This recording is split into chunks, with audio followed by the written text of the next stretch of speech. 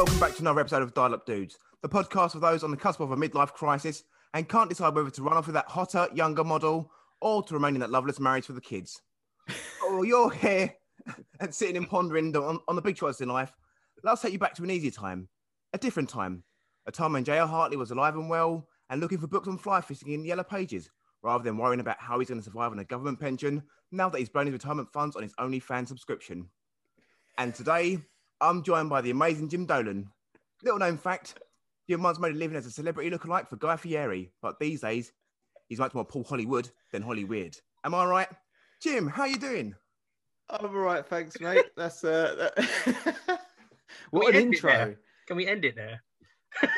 What a fantastic intro. Look, if I'm being compared to Paul Hollywood, that's fine. That blue-eyed, steely-haired god of a man is a very, very classy. I had a story about Paul Hollywood that he can do like 6,000 push-ups a day. No, absolutely true. It's why he's so barrel-chested. Look, I've seen the guy's muscular wrists as he's rolling dough on the counter, so I can believe it. The other voice you're the other voice you're listening to today is, of course, Mr. Robert Bish. Rob's one of my best men at my wedding, and I've known him for a very long time. I've seen him evolve from the kind of guy who got so drunk he hopped over what he thought was a fence, but was actually a barrier above a jetty. So after plummeting 15 feet and landing in a heap, he looked up at us and said, I didn't realise it was that high. But from that man to a very well-rounded individual, he's a father, he's a husband. And at my stag do, he actually said, I'm really sorry if the jokes are going too far, Jim. The evolved man that is Robert Bish.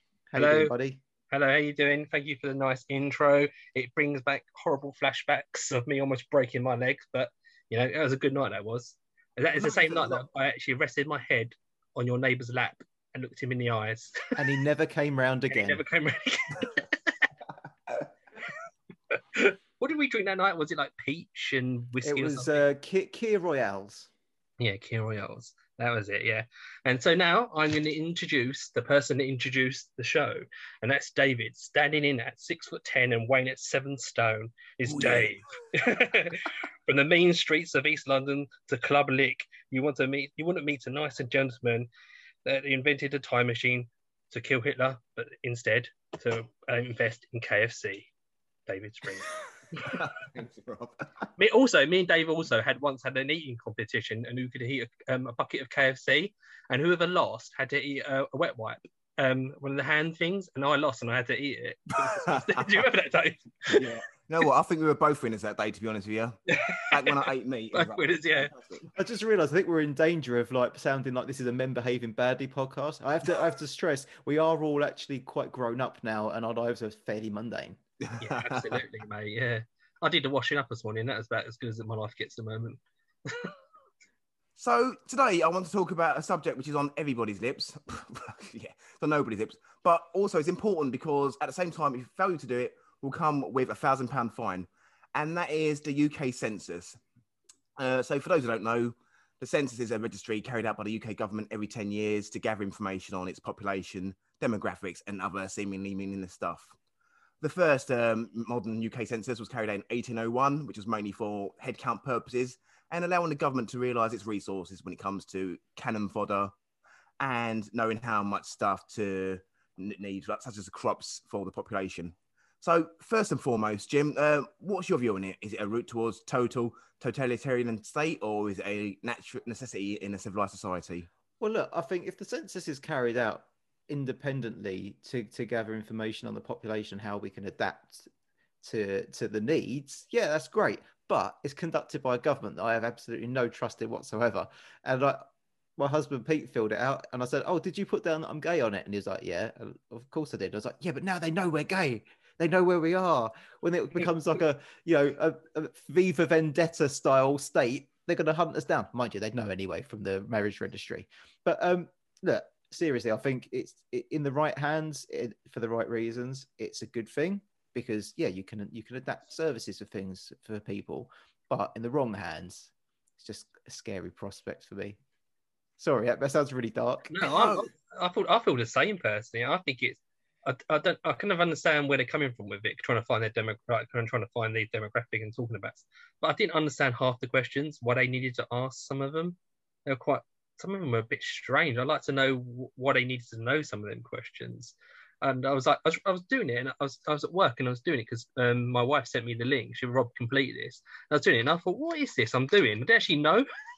I was like totally in the dark about it. I was like, I had to read up, and I was like outraged. I was like, what am I filling these questions in for? Why do these people need to know this? But yeah, I don't have no trust in them. I think they're gonna, line us all up when they burn all my books. Well, you say that. I was looking back at the census, obviously, I did a bit of research for this, and 1991 saw the introduction of ethnic groups as part of the questions being asked. And it's only like 30 years later now we're seeing questions on sexual orientation, which is like more than 50 years after the legalization of homosexuality. So, I know that a lot of people have been pushing for the importance of this, especially when it comes to your representation. We are human beings. We want to be represented. We want people to recognize that we exist. So, and obviously one other point I noticed as well, this year is the first time they're actually including birth assigned gender following the campaign. So what's your view on the importance of inclusion? For inclusion wise, I think, like I said earlier, right, you've got to adapt public services to the people who are in the public, and you need to know that certain things have changed. Like, for instance, there will be, if you did the census now compared to 20 years ago, there will be a lot more gay men, right? And that's not because contrary to popular opinion or unpopular opinion, it's not because being gay has become a trendy thing or anything like that. It's the fact that half the generation isn't being wiped out by a killer disease that no one cared about.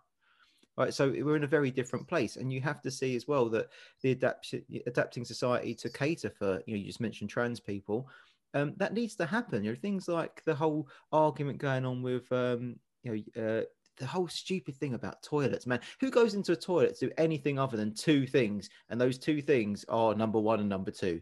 Who goes in for any other reason? So I think you do need to know these things and adapt. I don't know, Jim. I've seen some special movies with some special toilets in it before, with little holes cut on the side. I can send you a link later, Dave. Yeah, it's not for viewers' ears or eyes. But also, not to just keep it down one track in terms of like my quote special interests of my community, but knowing about different ethnicities as well means you've got to make sure the services cater for those people's requirements. Knowing about people's disabilities makes you realise actually we need to up our game in terms of accessibility and all that kind of stuff. And I know the government talks about leveling up the playing field. Whether you believe them or not is irrelevant. You need to know which populations are, financially more well off than others, and see where you need to invest. So if you've got certain communities, it's well known that people of Black, Asian, and minority ethnic backgrounds often have worse health generally in the public because they live in these conditions that aren't as great. Not on the whole, but if you were to round it up as averages. So people need to realize this, and actually investment needs to go into those areas. Like Tower Hamlets, that's the area with big minority population that probably needs a lot more investment to help those local people than say where I'm living right now. I don't think it's strange that they can't just see that from what's happening from general areas. Like, I'm not being funny. You don't think so? Because you can't tell by food banks and community hubs and stuff like that. But that's this thing, right? You only see as far as your own two eyes can see, unless someone brings you the information. And this is a way of bringing the information. I think it's just sometimes it's tick box exercising. I think to make themselves a nice little report to go off of. Probably. So do you feel that obviously with the knowledge that which is has been gathered from the census, that actually progress has been made in terms of amenities and accessories that different cultures and demographics have? I personally don't. I think protest works better than this kind of thing because the government can take the data, but they don't necessarily have to do anything with it. They make pledges, and this isn't just this one. Every election, they will make pledges around, oh yeah, we know that these communities need investment, and this transport in the northwest needs to be sorted out. It never gets done, does it? No, well, if they can't invest in the NHS and the nurses, they won't invest in anything. Simple as that. They basically will cover it up with nice lick of paint. They'll give certain little projects money. They go, and it'll be in the news, and then when they be funding all the other people who don't need it anymore. Simple as that. Simple as that. Also, like the census is only as good as the data we put into it. And I remember not the last census, but the one before, all the like the new Star Wars movies had started coming out, and every plonker, including me, put down their religion as Jedi, just to fuck with the census.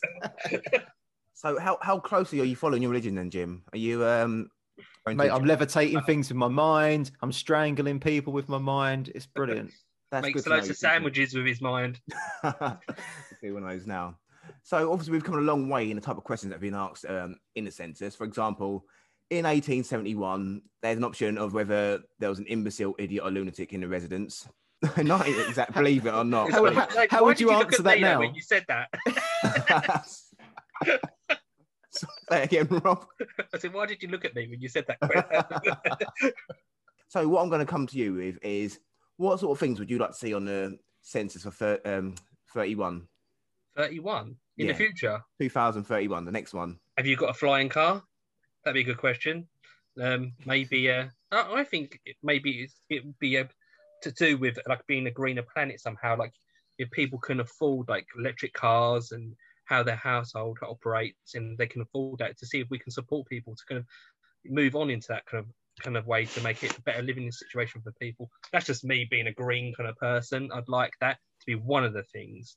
I don't know what else I'd like though, because I don't really know how that some questions can improve people's lives. Depends like what you want to see or what's realistic, because I think the government frames things, and again, it's not just this one, but they all frame questions in such a way that they'll get the answers that they want, or they won't get things they don't want. So, people have been pushing for proportional representation for some time, and they're just ignoring it. That's a question I'd want to see on the census, is like, are you happy with the electoral process? Or would you like to see proportional representation? But they're never going to ask that because it suits them. And in fact, I think they've just changed it, haven't they? So local elections have now moved to first past the post, and so's mayoral elections. So they're constantly trying to screw the system for themselves. Yeah, well, they're doing it to, gain themselves a upper hand somehow. I don't know how, but they are. Ways is. So throughout humankind, man has inflicted on himself war upon war. The English Civil War, the Vietnam War, World War II. But from the mid-80s to the mid-90s, there was only one war on the lips of every teenager, and that was a console war. Sega versus Nintendo. And that's what we'll be discussing today after this advert.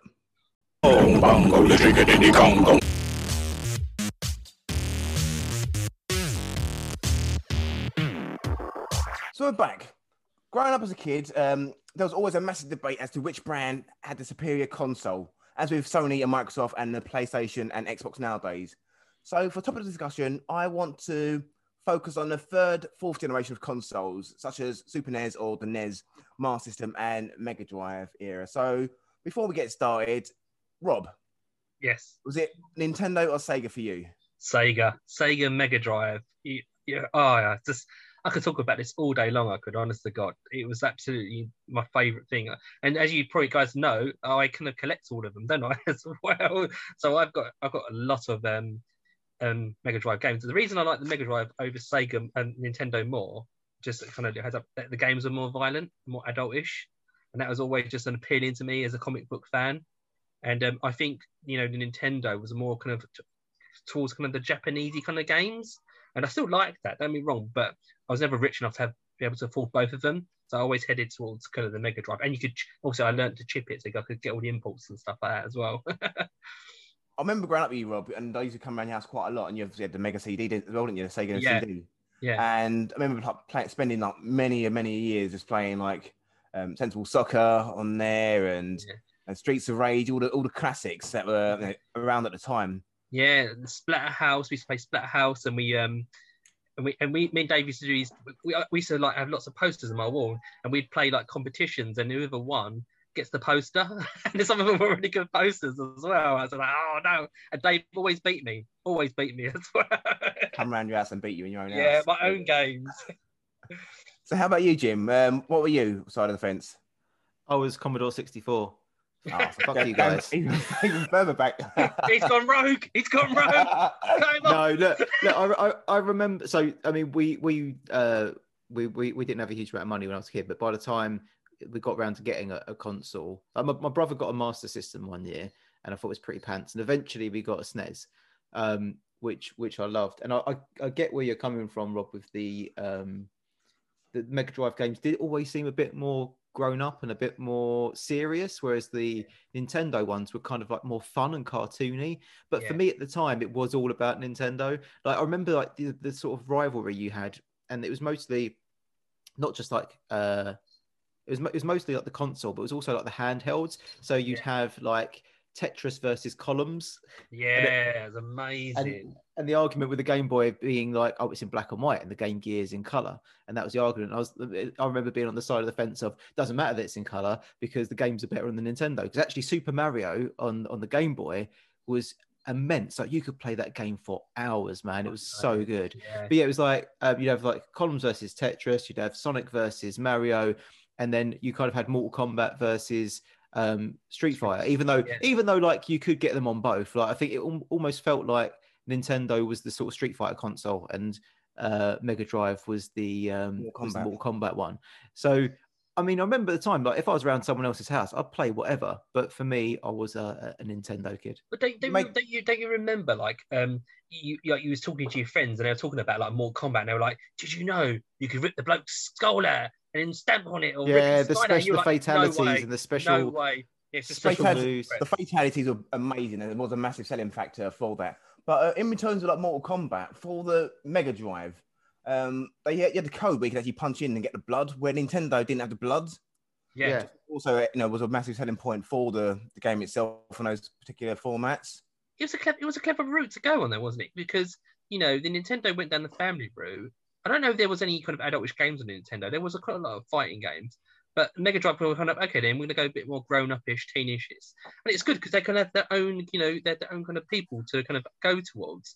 So it was a good way of like making people buy both consoles, wasn't it? If you think about it, you had this kind of like, family-friendly one, and you had this kind of adultish one. It was a bit more like an old Video Nasty or something. I was going to say it was in the Video Nasty era as well, wasn't it? Like, but also I think the Nintendo was the fun factor, and Sega was the cool factor. Do you remember the Sega adverts?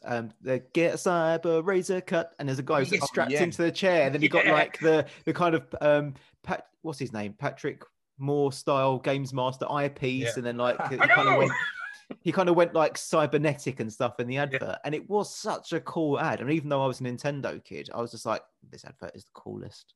Yeah, they were fantastic, them adverts. And it's funny though, because I was looking at some of my Mega Drive games the other day actually, and I was looking at the prices of them, and like one of them on it was like £51. And I was like, hang on a sec, we pay like £50 now for PS4 games, or PS5 games. So they were really expensive back then. So how did anyone ever afford it? I don't know. Well, that's probably why we didn't get a console until I was quite older.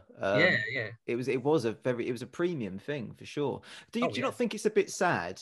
And I say this as like I was Team Nintendo, but it seems like a sad fall from grace that now the only time you really see Sega is when it's selling its own games to Nintendo. Yeah, definitely. That is sad, isn't it?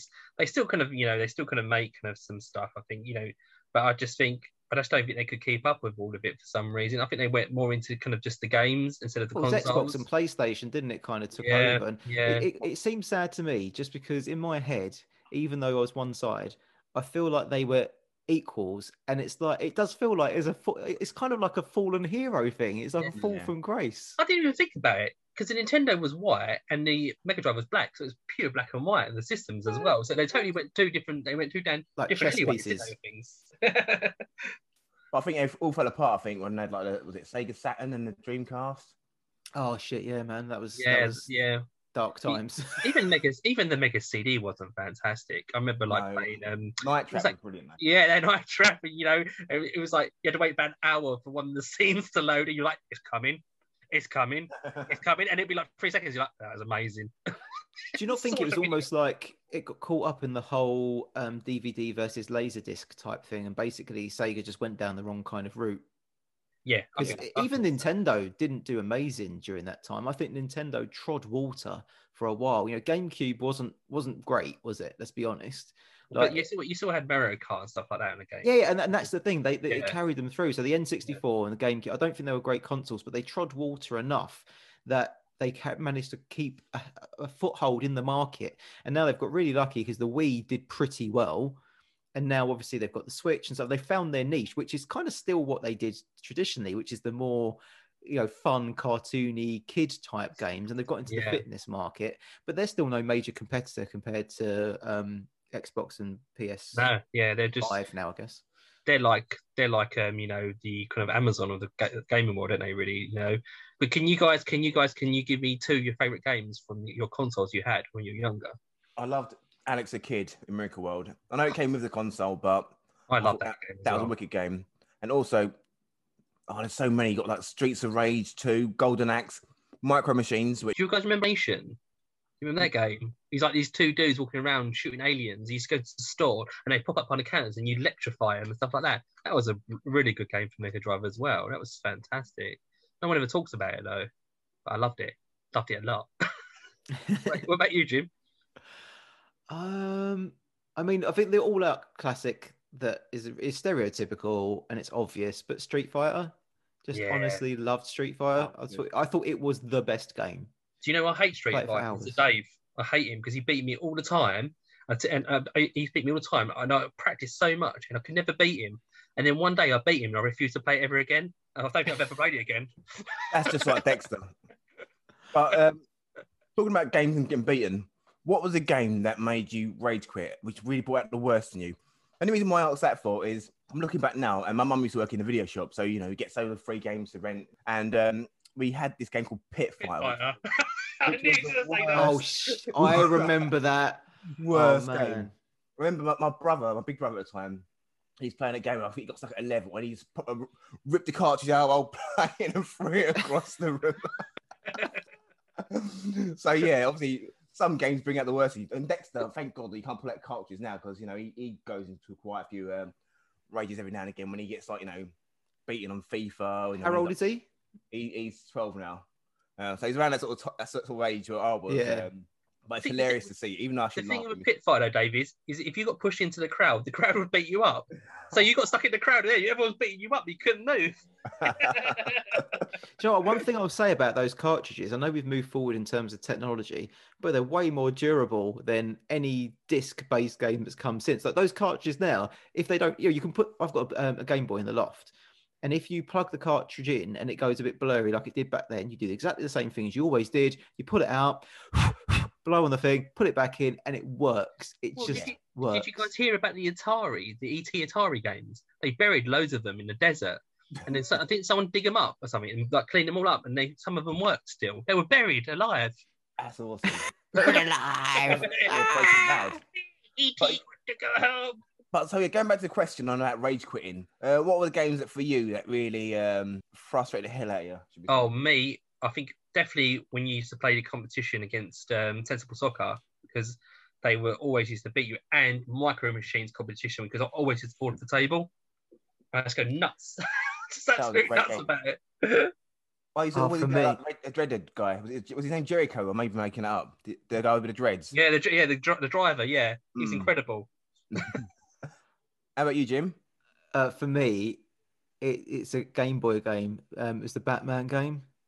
Did you ever play that? Yeah, I did. I loved it. It was so hard because you basically you get these narrow passages like going up, not walking down, like going upwards, and you'd have to kind of jump, wouldn't you? You'd have to jump from one side over to the other side, over to the other side, over to the other side, and then you'd have to throw your kind of grappling hook at just the right point to catch something to swing. And if you missed it, you fell and died. So it was one of those things where you had to try it over and over and over. And like some games, like at the moment I'm playing God of War, and there's some levels that you just keep dying, but it's fine because you die into the level. This was just one stupid little section that you just got stuck on, and you're like, why can I not enjoy this game a bit more and come back to this later?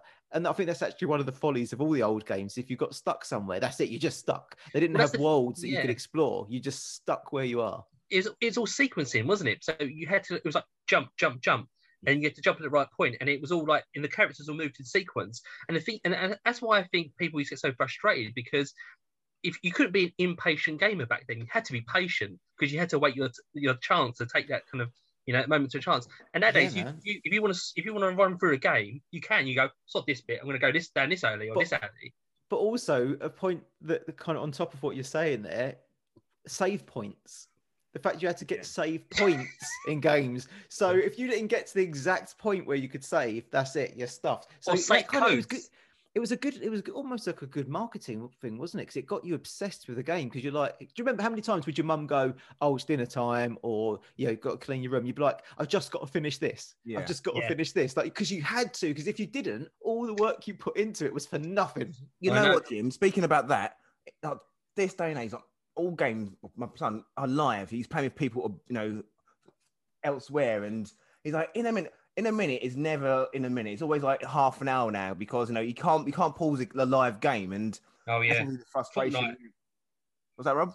Fortnite, things like Fortnite and stuff like that, isn't it? Yeah, Yeah. you can't. So I don't know. I have to think back to like when I was his age. Like how was I when I was playing a game? And yeah, you're always like stretching those minutes out until your mum comes at the door. But And you could pause it though, but the majority of the time they would crash after a certain amount of time because they couldn't handle it. But but you must guys remember though, with save points with Mega Drive, you've got a massive code. So you bought a game second hand, you go to the back of the book, there'll be loads of codes in the back of the book with all the save points. You're like, what's all this? It's like Arabic. Which brings me to actually Games Master. I don't know if you watched it back in the day. Dominic Diamond, Yeah. Patrick Moore. Religiously. Yeah, was it Felix Dexter? Oh no, Dexter Fletcher, wasn't it? Dexter Fletcher, He took over, didn't he? Yeah. That was a great game because of the show, because you always like wait to the end and see what cheat's gonna give. Oh you. you had to record it because it was they called it the data blast, didn't they? Yeah. So anyone who's too young for this, right? Games Master at the end, this thing called a data blast, which was basically like a scrolling screen with loads of like codes and cheats and stuff on it. But so you'd have to video it, and then obviously you'd have to play it back and pause it. But anyone who knows about VHS back in the day, if you pause a VHS, it doesn't stay static. It doesn't freeze frame like DVDs do now. It shakes all over the place. So it was a really, really poor idea. It was a really bad. It was a good idea, but the technology did not support it. Oh God, I loved that show. I absolutely loved it. I remember watching it, and you see them like reviewing a game. You were like, I really want that game, and you knew you were never going to get it. You're like, because they used to review Neo Geo games in there as well, didn't they? As well, and Neo Geo was like the expensive system, wasn't it? Oh yeah. What's your overriding memory? Actually, I'm going to tell you mine first, and then I'll ask like what your overriding memory of Games Master is. But I just have this one memory, and it's one of those things that brings out a weird patriotism, and I don't like patriotism at all. But it was like they were covering a Doom competition. Right, so people from all over the world who are good at Doom got together to play, and the final was this English guy and this American guy, this American teenager, Brexit. And the English guy won. Brexit, right? Yeah, Brexit. I'm getting Brexit here. No, the English guy won, and then the American guy was like, "Well, actually, my sound cut out halfway through, so I think we need to replay." And the English guy was like cool about it. He's like, "Oh, okay, fine, if that's the case." And they replayed it, and the American kid won, and I was like, that's so unfair. That is so unfair. Because who cares about the sound, man? It's not like 3D sound. You don't need it. I'm so blown away Jim remembers that. So angry about it still. He's actually got written on his board next to him. I know people can't see it. He's actually written Doom in big letters. I do have a whiteboard next to me because I'm basically old now. Mine, I'll never forget. I remember it was a Sonic the Hedgehog competition. And it was who could do the first one the fastest. And I remember like watching it, and I was like, and this person done it a certain amount of time. And I remember switching my console on and beating it. And I was like, oh my God, I beat this person who was a champion. But then no one cared because I told my mum about it. So I was like, that's the difference as well with nowadays, isn't it? God, we do sound old saying nowadays a lot, don't we? But anyway, it's the difference is that when you were good at computer games like in the 90s or whatever, no one gave a shit. Now you can earn a fortune being good at computer games. Oh no, mate. One thing I miss about computer games is that it used to be such a community thing to it. You'd have like you get all your mates come around and you play together. Obviously, everything's done online these days, so you can stay at home and sit in your ass in your underwear and play with your mates. But it was. You did get a few beers and stuff like that, or a few drinks, and you sit with your friends and you play games right next to each other, and you could push each other around and stuff like that. Fun, a bit more physical with I suppose the technology side of things as well. So another favourite game of mine, I don't know if you remember, it was movie related. It was a Teenage Mutant Ninja Turtles game on the Oh, fun fact, they're bringing a new one out and it's exactly the same style. Really? Yeah. On what? All consoles. It's coming out Oh, soon. Fantastic, Jim. That seems to bring up a few memories for you. No, I had the version on Commodore 64, and you had to put all of this. You know, you had the really super long codes in the back, like really, really long Yeah. codes, and none of them worked. And I remember it just being torturous because I was like, I want to play this game. I enjoy this game, but like none of these codes work, so I can't ever like reload it. It was a nightmare. I wonder why they didn't work. Strange, isn't it? They're usually pretty reliable, stuff like that. Just But my that, luck. but that was an arcade game, wasn't it? So you go to the seaside and blow all your money on that game. It was the Ninja Turtles game, and it was the Simpsons fighting the Simpsons Yes! one. Oh, that Yeah. was wicked. Yes! Yeah, and you got Now we're talking. and you used to put. I remember you had the money on the side. You just put in and I used to. I used to play with random people. I did because I just wanted to win it so much. And you had the wrestling one as well. You did Big Royal Rumble. Do you remember that as well? Oh, You know. Royal Rumble. Yes, I Yeah. do. I think my brother had that on Master System, maybe. I don't know. Is that on the Master System? It probably was out on something like a Commodore or something. But I don't think it was out on the consoles because I think it was a Maybe. Neo. I'm sure we had that at home. Maybe an emulator or something because it was a Neo Geo game. I think. Yeah, an emulator. Me back in 1990. Yeah, I suppose. or whatever. Yeah. You built it yourself, didn't you, Jim? Maybe I'm just confusing myself with the fact my brother had WWF figures and a ring. Yeah. Ding, ding. Oh, yeah. So, looking back, what game of the modern era would you like to see back in the day? And on the flip side, which game from the past would you like to see brought forward? Well, you could have prepped us for these questions before we recorded, though. No, that is such a difficult question, man. So we're talking about an old game that we'd like to bring into and modernise the game. You mean? It's both Yeah. ways, I think you're saying. Both Oh. ways. Was it called Desert Strike? I'd bring Desert Strike to a modern thing. I think Desert Strike could be amazing. Was it? What? There was three of them. There was Desert Strike, Aft. What was there? The helicopter Desert game, Storm. Desert Storm or something. I can't remember what they were called. I'd have them. I used to love them. So I'd have that brought modern. But what? And you talk about a modern game brought back into an old kind of Yeah. 16 pixel game. Yeah. Oh, that's really a good question. I like. I'm gonna answer that one, and while you're thinking, Got it. Portal. I Oh, think Portal what a good idea, Jim. in 8-bit would be amazing. What an amazing idea! I love it. I've never played puzzle Portal. games. So I mean, for me, it's brilliant, Dave. Like it's Portal was proper the best like game ever. tampering with the laws of physics to solve puzzles. It's so good, and I think that in a retro style, I think I would have loved that as a kid. I would have absolutely loved it. For the other way round, bringing a past one into classic the forward, present. Oh, that's going to be tough. But I think I'd probably go for another puzzle game, which is I don't know. I'm sorry, I'm talking the wrong consoles here. But on Commodore 64, there was a game that came with it called Split Personalities. Did any of you guys play it? Yeah, I did. Yeah. No. All right. So for Dave's benefit, you know those games where you've got the tiles that you slide around, the physical games where there's a tile missing and you slide it around. Yeah. To make a picture. It's kind of based on that. You've got like famous people's faces and bits come in and you have to try and get them in the right place, but also things like bombs and stuff come in that will like blow up your pieces. So you've got to shift all this stuff around really quickly whilst trying to make a picture. And I just really enjoyed it. I just like puzzles. Do you know what I'd bring back? I'd bring God of War back, but as a side scroller, like Street to Rage, but you and your son with like a big axe fighting people.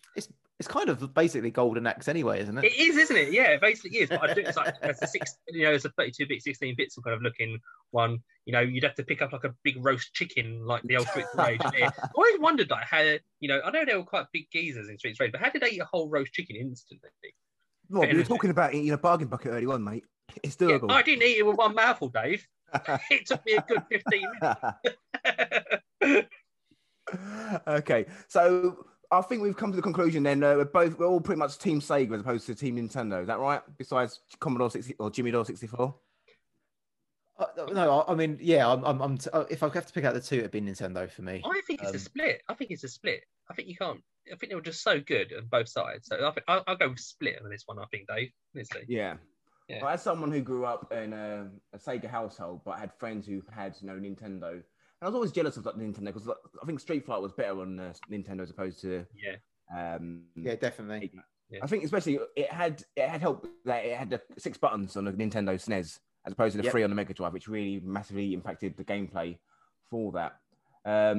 Yeah, I'm gonna go to Team Sega. I think. Well, I'd go Team Sega, but I'm a joint kind of person. I like both of them. I like consoles, so I think it's just, if we go worldwide, I've gone it'd be a Nintendo. split in the middle. Dave's gone Sega. Rob's gone both. So there you go. It's a split. It's a split. I'm sitting on right on the fucking fence right now. We're Switzerland, aren't we? We're sitting on the fence. And moving on, we'll be back after this commercial break. Can't make crinkle cut or straight. Great from the box or on a plate. Try them once and it'll be plain. For microchips, make them McCain. Quickety quick. Microchips. McCain microchips. Real chips. Crickety quick.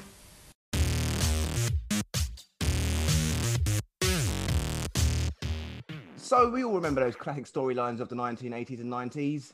Coronation Street, EastEnders, and maybe Hollyoaks. But here we have our resident soap correspondent, Peter Scrivener, with a rundown on yesterday's events. Thank you very much, David, and thanks for having me on the show. So I don't know if anyone's aware, but there are some digital TV channels which are showing the old classic soaps.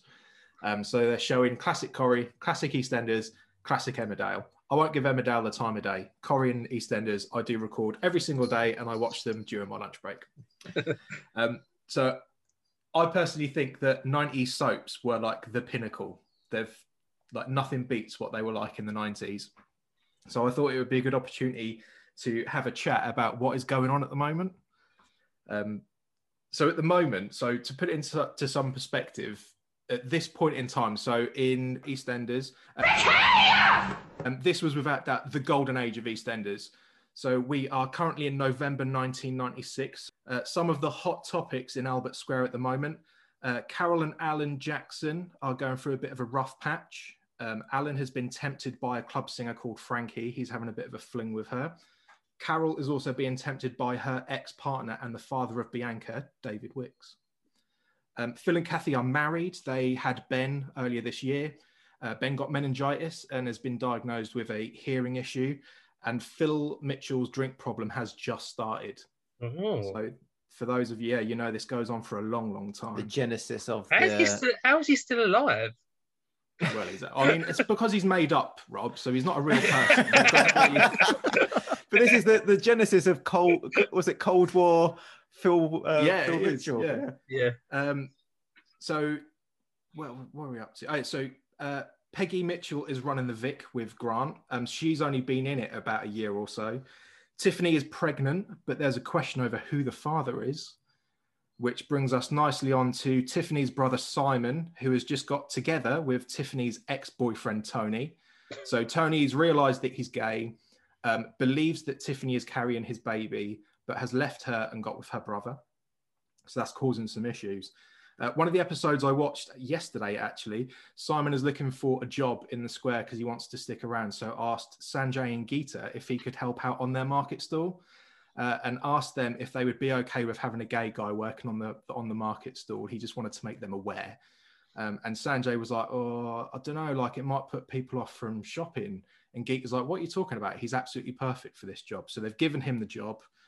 The biggest story, though, is that Cindy Beale has just fled to Paris after paying to have her husband, Ian Beale, killed. Oh, we all remember this.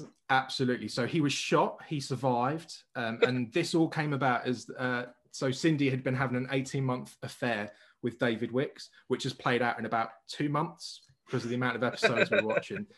So, everyone knows this storyline, and they always show the clip of Ian standing outside the chip shop, and the car comes past and he gets shot and he collapses. But it's actually been quite interesting seeing the background of the story. Yeah. Because everyone's like, oh, Cindy's horrible. Oh, she's done all that. Like, she paid to have her husband killed. She was having an affair.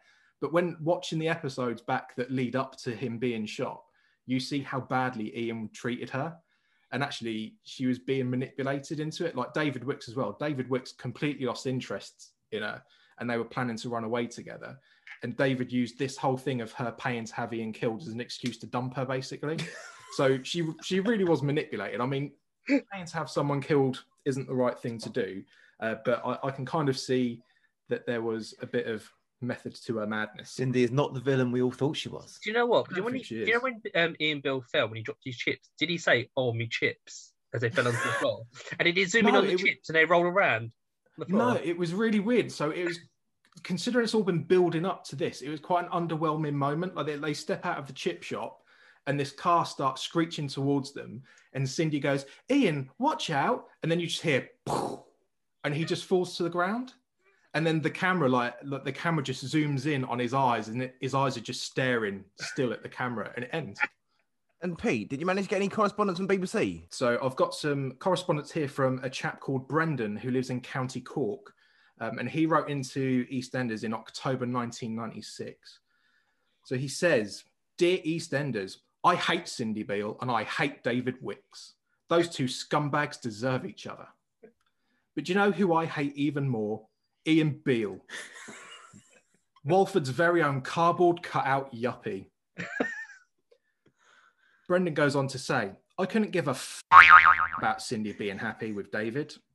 But when she finally arranged to have Ian bumped off, I cheered at the TV screen.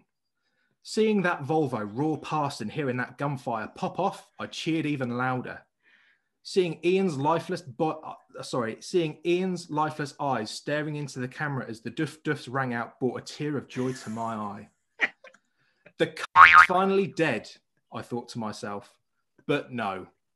Your writers had other ideas, and no sooner had the blood started flowing from Ian's rancid body, he was sitting up in his hospital bed, running his business via his mobile phone, which will never take off, by the way. They're too expensive, too cumbersome, and too intrusive. What I thought was putting us out of our misery by putting Ian Beale out of his has turned out to be a cruel joke at the viewer's expense, and I will never watch EastEnders again. That's brilliant. So, yeah, EastEnders lost a viewer. Thanks very much for that information. You're very welcome.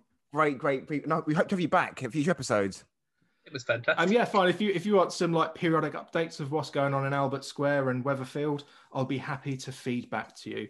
Well, that's brilliant. Well, thank you very much for that. And Thanks, Pete. moving on to our observation of the week. Don't be so mean to your hair.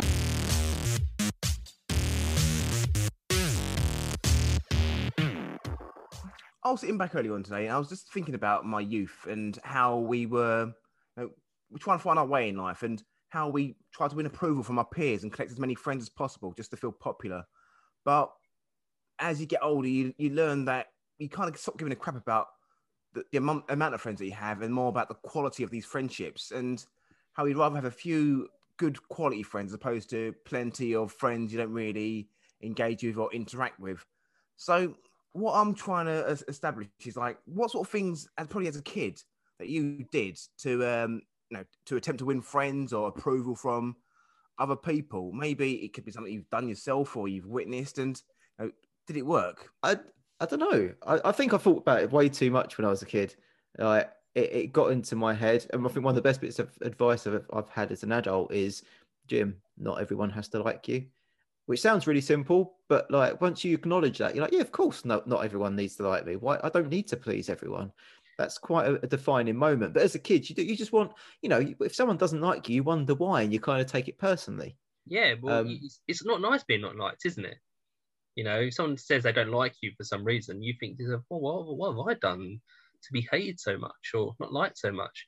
And as you're younger, and you're like, I suppose you can't process that information as much as when you're older, and you kind of gets to you more, I think. Don't you think? Yeah, well, Rob, I like, me and you grew up together, and you've always been popular. You're a good looking boy, and I know a lot of girls liked you, and I knew a lot of girls spoke to me because they wanted to speak to you. And it's cool, you're a funny guy and fun to be around. So it's always great to have you around. But what sort of things, what sort of things have you maybe witnessed in an attempt to, win your approval, your friendship, which you may look back and think, oh my God, they were doing that. Just me, I remember once I tried to make these friends with these BMX boys. I did, and they were like, said to me like, if you want to be like part of our little crew, you have to jump. Do you remember them containers that had building sites, them metal ones, and they used to stack them on top of each other? Oh yeah, like cargo containers. Yeah, the cargo units. They basically told me that I'd have to jump off three. There was three at the top because me and Dave, we lived in Beckton, and they said that you'd have to jump off there and land on your wheels and it to be a friend. And I literally jumped off and I smashed my bike. You just story up, Rob. It sounds like something like the dirt bike kids. Or does that sound a bit? Do you Do you remember we lived in Bexton? There was the old building site thing behind my house. Yeah. It was there. And I amazing. basically come crashing down. I just jumped off. It wasn't amazing. I ain't like I done this massive ramp and jumped. I literally just leant over and fell down. So I was like, and gravity took me, and it just smashed my bike up. And I didn't have a bike, and the kids just kind of laughed at me and like kind of rode off and left me. And my bike was smashed, and I cut my hand on glass and everything. And I remember just thinking, what did I do that for? I broke my bike. My dad was unhappy about it and stuff like that. And I didn't know bike after that. And I had to borrow a bike off my friend called Nicky, who lived down the road to me. And he lent me his Airwolf bike. Yeah. I've got a brilliant story about that, but that would be too long for now. Way too long. So how about you, Jim? I don't. I was a weird kid, man. Like I was. Like this is going to sound like a boast. It's not. I was a smart kid. I was like a very smart kid. But I think when you're smart, like in terms of like intelligence and academia, but not emotionally smart, it's a hard thing to balance. So you have quite sort of deep thoughts about things, but you don't have the emotional intelligence to know how to cope with them. So I think maybe I was like quite intense at times, which put people off wanting to be friends with me. And then I try and make up for it. But then I try and make up for it by trying too hard to be funny. And you know, sometimes it just, when you're trying too hard, it doesn't land well. And sometimes you just put your foot in your mouth and you want the whole world to just swallow you up. I think that just like defines my childhood, trying to be smart, but at the same time hide my smartness and try and cover it up with humor to get approval. Yeah. It's something that happened with me as well. When I was at school, we had two different football teams, and there was an A and a B team. And I always got put into the B team. And I always felt really bad about it because I was actually quite a good goalkeeper. But because they was quite cliquey, they never picked me for that team. And I always thought I was a really bad player because of it. But a lot of people used to say to me, "You should have been in the A team sometimes." And I was like, "Oh, okay." But what they actually meant was that you'd make a really good B.A. Baracus. I could make anything at my shed, so it would have been perfect. So what do you think changed in you to, like, you know, stop wanting that approval from, you know, your peers as a child? I suppose it's when you find your core friends, I suppose, isn't it? You kind of grow up and you get your core friends, you know who they are, and you get set with that, kind of, suppose, a little bit, and you know there's kind of like a bit of an outline for something, you can move on. I suppose you mature as well, so you know things don't, you know, count so much anymore, surely. For me, it's more about like understanding that the dynamic of friendship can change. So, you know, I think us guys and a lot of our friends have always been quite close, but as we've got older, things change. So people move away, people get married and have kids, and it changes the dynamic of your friendship. And I think you just need to learn that being a mate of someone doesn't mean you have to be in their pocket 24/7. Doesn't mean you need to know every single thing that goes on in their life. And I know that, you know, you guys are still in a WhatsApp group with most of our friends, and I dropped out of that. And the reason I did that is that I feel like I appreciate your friendship a lot more, because when I speak to you, we've got things to catch up on. Like, I don't know what's happened in your lives on a day-to-day basis, so we can catch up. And I think that's part of it, is just finding out for you how relationships can be managed in a mature way. It's like, you know, you can say to your friends that, "Oh, I don't have time right now to hang out, but I still really want to spend time with you." And actually, it's not even having to say that. Good friendship is not having to explain when you are available, when you're not. It's the ability to not see someone for ages and then just pick up as if nothing's happened, because, you know, innate within you both is like that core thing that brings you together. So I guess it's like it's the quality as opposed to the quantity of time you spend with someone. Absolutely, yeah. Obviously, there are people in our lives who, you know, don't see around anymore. You may have considered close friends years ago, but, you know, just circumstances have it that you just don't speak.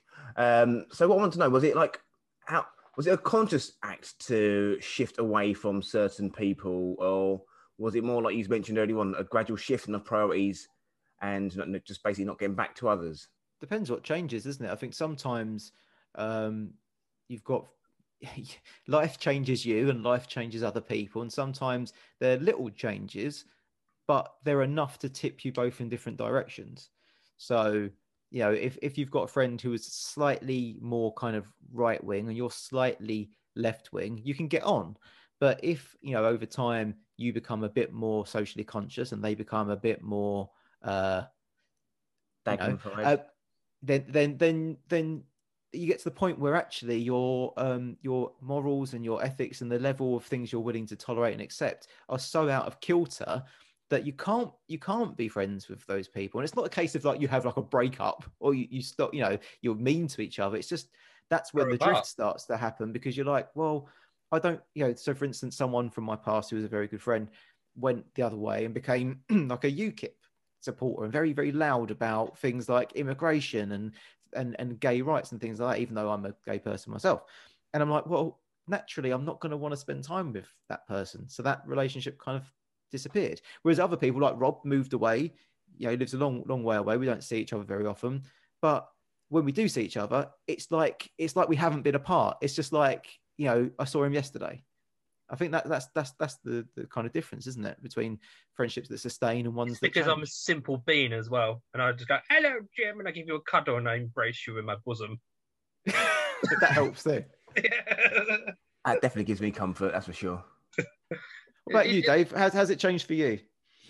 Well, like you said, I became a father in my mid-20s, and you don't have time to spend with people who you love as much as as your family, and that's okay. People The people understand. don't love. Sorry. You know if you love or the people don't.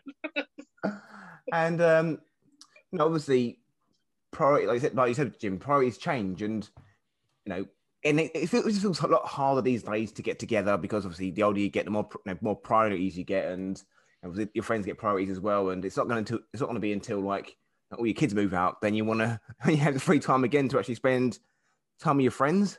It's cash as well sometimes. It is cash. It rules everything around me. Yeah. I find time is a big one, because I manage my day like to the nth degree in many regards. Like I've got my, I get up super early and I go for my walk or my run. Then I have my breakfast time. Then I have my shower time. Then I have work all day. And in the middle of that, I fit in lunch. Then in the evening, it's my evening walk. Then we've got some like dinner time, TV time. You're like, well, when life, and this is just like lockdown, by the way. Very You think like organised. when life goes back to normal, how do I then start to carve out time to spend with other people? Because I really want to, and it's one of the things I've definitely learned from lockdown is I want to make more of an effort for people who are willing to make an effort for me. Yeah. And actually spend time with them. Like, Dave, we don't live that far away, really. It'd be so easy for us to go, do you know what? This night on this week, we're just going to go and hang out. But we don't ever do that, do we? Well, we rarely do that. And I want to make that change after lockdown and actually make that effort. Make that change. Make a change. Make that change. Feel real good. Shimon. I know you can't see me, but I'm moonwalking. Woo. Woo. Actually, do you remember, Rob? You'll remember the singer of Life of Agony, because you said that they sound like they're falling down a well. Yeah. She's now done a cover, actually a few years ago, of Man in the Mirror, and it's actually really good. I think you might like it. And did she still sound like she's falling down a well? No.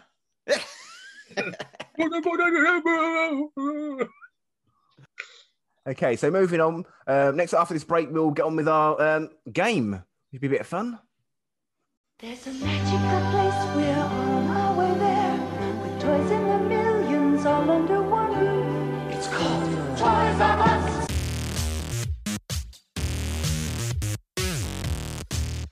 Early this week, I challenged Jim and Rob to come up with a sequel for the 1990 movie Pretty Woman. The film which inspired hordes of women to pursue their lifelong ambition of moving to LA and take up prostitution in hopes of finding the rich Mr. Right. The rules are simple. It had to be set 7 years after the original movie. It has to remain true to the feel of the movie, so it can't suddenly become a zombie film or set in the Congo. And it will be based upon 5 core plot points. With that said, Jim, you go first. What's the name of your movie? What's your first plot point, please? So my movie sequel is the very inspired Pretty Woman 2. Right, so it's Pretty Woman 2. I'm keeping it classic. I'm not going any further than that. If you remember the original, in the opening scene, there was like a rich people's party. There was champagne flowing. There was a roulette wheel. There was like money changing hands. It's all very high society. And in this sequel's opening scene, it's a parallel, except it's a much more somber affair. It's a wake. As the camera pans around, you soon realize whose wake it is, as into shot comes a huge framed photo of Richard Gere. Edward. has died. The camera then focuses on a pair of black heels. It pans up. We have black stockings, a black dress, and a black veil. It's Vivian. She lifts the veil back and dabs at her eye to wipe away a tear as she speaks to two guests who are paying their condolences. The camera then pans across, seeing Vivian's eye line. We see what she sees. Amongst the mourners, she stops and her eyes fix on two men. The first is David Morse, the grandson and heir of David Morse. Sorry, the first is James Morse. I just said David twice, didn't I? First is James Morse, grandson and heir of David Morse, whose company Edward spared in the first movie, and he helped to save it rather than buying it, breaking it apart and selling it for profit. The second is Edward's former best friend and business associate, Philip Stuckey. The men are stood at the back of the room, away from the other guests, and seem to be speaking in hushed tones. That's my first point. Okay. Do you know what? That's mysterious. I'm intrigued. If I put that on, it grabbed my attention. I love the It scenario. would. I want to know what's happening next, or So would I. Yeah. So Rob, that's a lot to live up to. So name me a movie and a first opening plot point, please. I honestly didn't know we was doing it in two different sections. I'm quite excited about this now. So I wasn't going to tell you the title of my film first of all, because it was going to be at the end, but it's going to be because it kind of spoils the film for me. Well, keep it back if it's Yeah, can I keep it back? Can I keep it back? Yeah, go for it. Yeah. So basically, it fades in. You've got Edward and V are with each other for a number of years now. Obviously, the 7 years we've been talking about. Edward's job's become too much for him. He's putting pressure on their relationship, so he turns to the devil's sniff, coke. He's he's an absolute nightmare. He's out every night drinking, and V's all over the place. Doesn't know where he is with worry. So they decide for him to quit his job and to open up a store selling squared goods only, from squared burgers to squared slices to cheese. This is a dream they've been having for years. That is my first part. Oh man, I can't wait to hear the rest. Right. Based upon the whole concept and the feel of the original movie, I'm gonna have to give the point to Jim. Yes. No, I do love the square. Do you guys know that the original film, the actual original idea, Richard Gere was a drug addict in it, and they changed it at the last moment? And I'm going from the original idea. Ooh, Well, fancy. what I want then, Rob, was an original idea rather than stolen ideas. So who's doing their second plot point first? It's going to be Rob. Well, I You suppose go, because Rob, I now. lost, it's me, isn't it? Yeah. Okay. So one day, Edward is stacking the shelves, and he notices that someone's cutting the corners off the products in the store. This makes him feel very uneasy and fills him with rage. He turns to drugs again, finding a little stash of coke hidden in the corner of the shop. V decides to take action and puts Edward into rehab to help him get clean. She goes home to the store. After a few months, she has to close the doors after realizing people do not squared products. She doesn't understand this because she's done lots of research into this. So she makes the big choice to start walking the streets again to make ends meet. No pun intended. That's it. Oh man, I feel like I took this way too seriously. Yours is much better. Go on. Okay, so second point. Vivian finds out that Edward has left her control of his company. She's unsure that she's the right person for the job. But after a pep talk from her friend Kit DeLuca, who, thanks to Vivian and Edward, had set up her own successful salon as a thriving businesswoman, Vivian has made her decision to take the reins. However, in her first board meeting, she discovers there's a plot against her. James Morse, who is on the board of Edward's company, announces to Vivian that the board have had a discussion and have decided they don't have confidence in her. A hostile takeover is underway, and as James introduces his new senior advisor to the room, Phil Stuckey, all becomes clear. This is personal. Oh.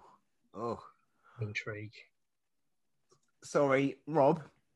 Yeah. You've won the hearts of the people. Right, but I think Jim's going to be winning this. Wait till I get to the end where the zombies come out. Fair enough. Okay. Fair enough. Fair enough. I don't mind. I like Jim's one as well. Okay, so going to point 3. Point 3, please. So I start again, I suppose, because I lost again. No, Oh, no, if no. you- No, I don't mind whatever No, way no, Dave no. wants to do it. So Jim goes next, yeah? Jim goes next. Sorry. Okay, cool. So we're just going to alternate back and forth. Okay, cool. Yeah. Okay, part 3. Vivian is driving back from the board meeting in tears. She's lost her husband and now this. To make matters worse, a tyre blows, and of all places, it's whilst driving through her old neighbourhood. A rich woman on her own in a flash car in that area, she feels intimidated and scared. She bursts into tears, hunched over the steering wheel. There's a sudden knock at the window, and she looks up to see a young man. She's scared at first, but he soon encourages her to wind down the window. He introduces himself as Jamal and offers to change the tyre for her. Vivian is suspicious, but she has no other choice. Her cell battery's flat and she's out of options.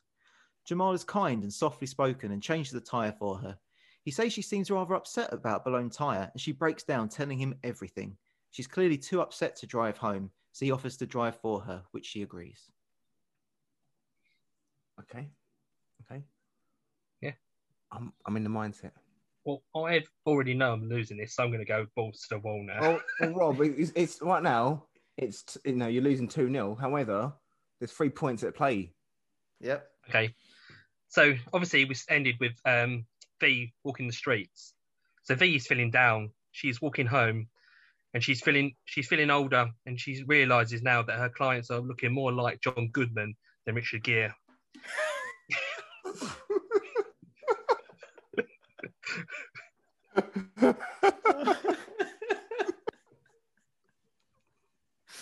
She walks up to her house. She realizes that she can see a shadow. She opens the door, and in the corner of in the house is her old pimp waiting for her in the shadows. He says, "I've got you now. You're all mine again, and there's no one around to save you and save you this time. Bring your sweet ass here, baby." B screams, "No!" Cuts the black. That's it.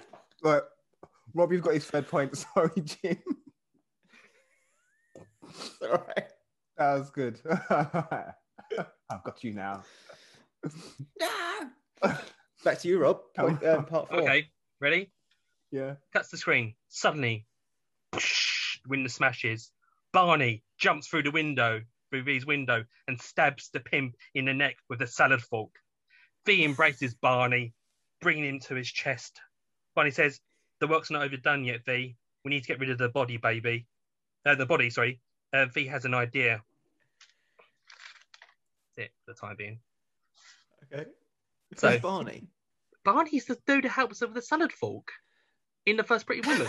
Oh, the guy. That's brilliant. The guy from the hotel. Yeah.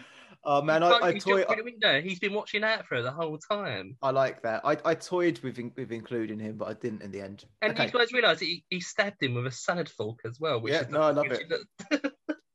Okay, part 4. When they arrive back at home, Vivian invites Jamal in. She pours a large drink and they talk about what's happened.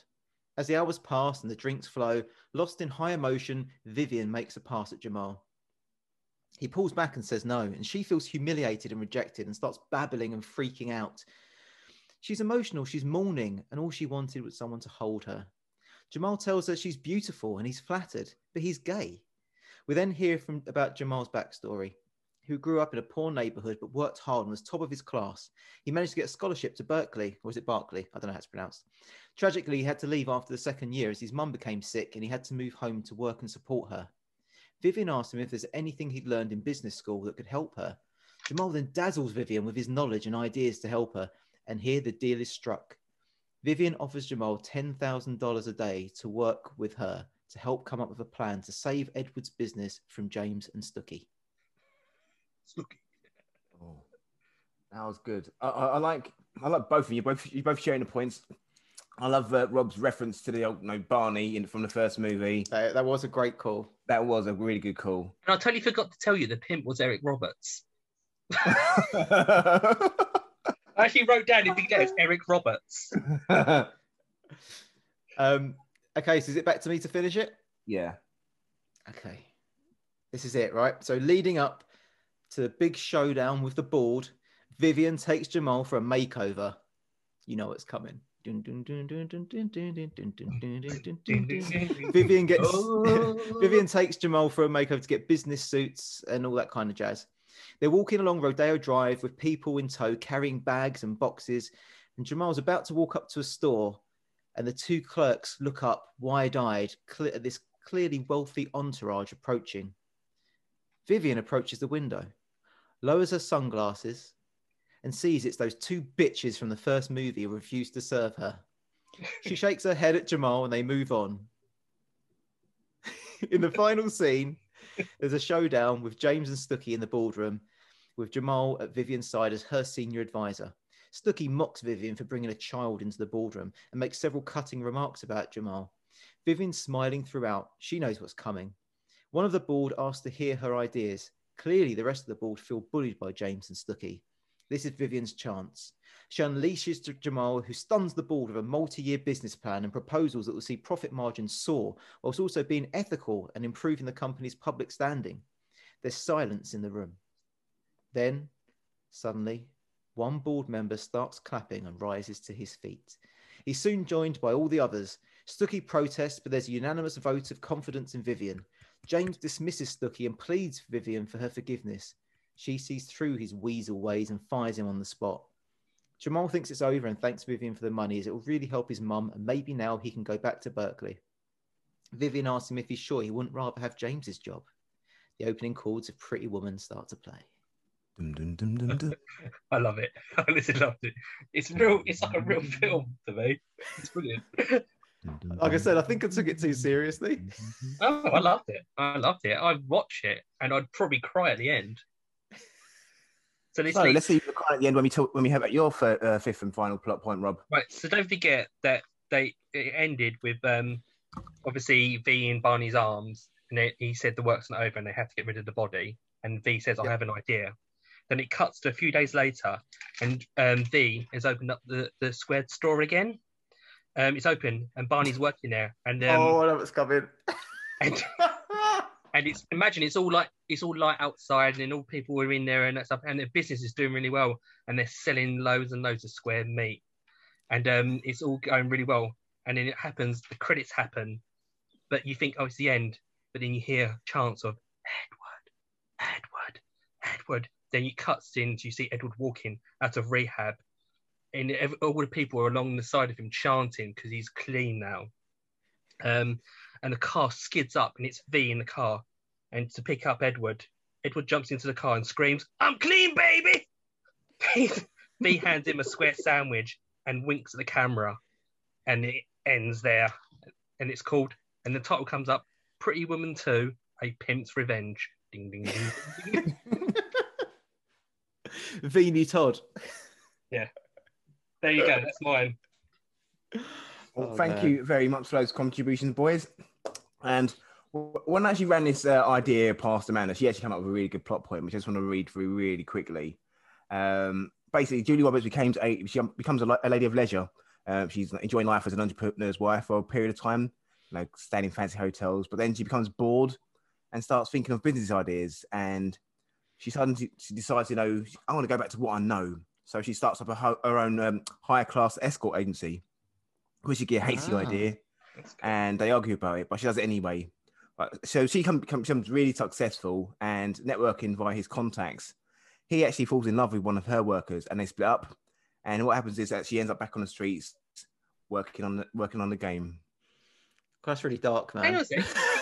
She basically, in mind, opens her own store and becomes a successful business lady. As a high class escort agency, yeah. Yeah, but in mind, she opens a squared meat product place. It's all squared sandwiches. Anything squared is pretty good. Squared roots. Yeah, so I'm sorry, Rob, I'm going to have to apologise, mate. While your idea was fantastic and unique, should we say, I would have to go with Jim. I think Jim's won this week. I'm absolute outrage. Can you imagine the end when it cuts to black and you hear the Edward, and he just walks out with his sunglasses on like that, and he's like, obviously a bit skinnier now, a bit, he's got his teeth look a bit cleaner when he's off the drugs and stuff. Well, Rob, if you want to square up to me, square up. Wait, mate, we've got a lovely meat press in our shop, so. So hang on, that puts me top of the table then on 3 points. It does. Yeah. It does. Yeah, boy. Yeah, Played 1-1. And anyone who's listening to this, if you want to message in and say whose idea you thought was better, obviously that's kind of clear, because if it comes towards me, we realise David hasn't got right of mind at the moment. Can we just say, however, the point system was clear. It had to be remain true to the original feel of the movie. It's massively true. He had a really, really high pressurized job. Everyone turns to drugs and them kind of jobs. And she helps him out because he helps her out of the streets. You don't understand the deeper meaning in this story, though. He becomes the most powerful person out of everyone. Well, you know what? If Touchstone Pictures hear this and want to get in touch, you know what I mean? Yeah, mate. Julia Roberts, I reckon, would be up for it as well. She loves winking at cameras. Anyway, listeners, that's all we have time for today. Jim, where can people find you if they want to get in touch? I'm on Instagram and Twitter under @beef&teeth. And Rob? And I'm on Twitter at Zombish. So just check me No, out. no, you're ex-Zombish X. Ex-Zombish X. I don't want people to find me. Basically, no, I'm joking. You can ex-Zombish X. But maybe we should create our own little handle as well, so people can message. Yeah, keep an eye out and see if you can find @DialUpDudes. I mean, it may not already exist, and I may not be able to get it, but after this episode's recorded, I'm probably going to try and get it. Yeah. Good stuff. And I'm Dave, and you can catch me outside. Until next time. Really walking down the street, open up a store of square meats. That's staying in. That's staying in. Open up the store of square meat.